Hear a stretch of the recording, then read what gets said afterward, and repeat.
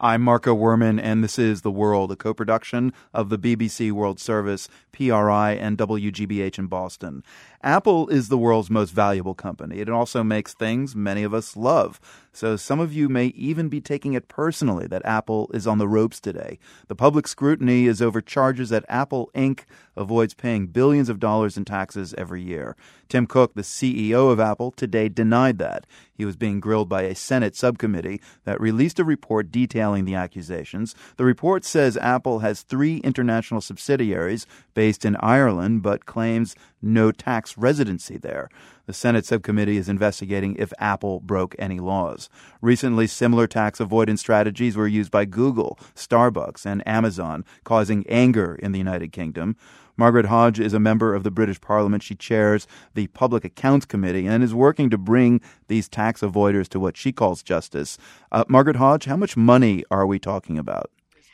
Do you know, that's a very good question to which we haven't got the answer, because what we're uncovering here in the UK, and it's mirrored in what appears to be uncovered in the Apple case in the US, is that there is a systemic abuse, really, of the tax system across all companies, in that they artificially arrange their tax affairs in such a way so that the profits get all located in very low tax jurisdictions or in tax havens, and they therefore avoid paying a fair rate of tax on the profits they earn in jurisdictions like the UK and, in Apple's case, in the US. Now, you're at Westminster. We're hearing the session of Parliament taking place in back of you. Is this something that's been talked about today in London? Oh, yes. What is so interesting is we chanced on the agenda of tax avoidance.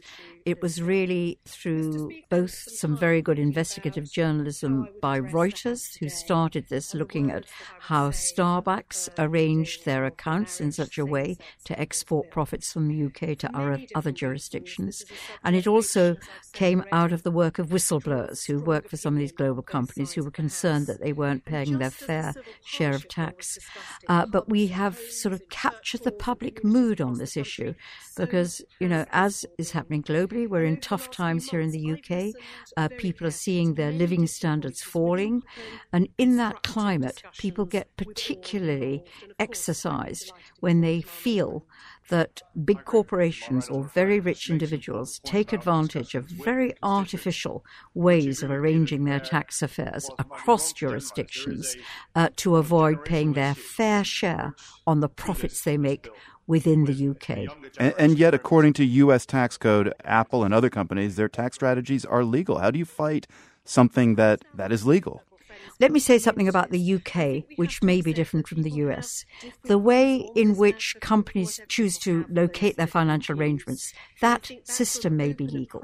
But there is then a real question mark, certainly under UK law, as to whether the reality in practice reflects the form of the structures that they've established.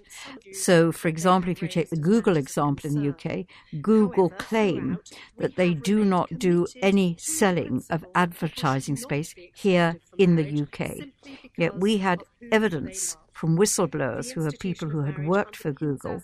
We had evidence from customers, advertising agencies, who bought from Google, all of whom believed that Google doesn't sell into the UK, it actually sells in the UK. So the form of what they say they do is different from the substance.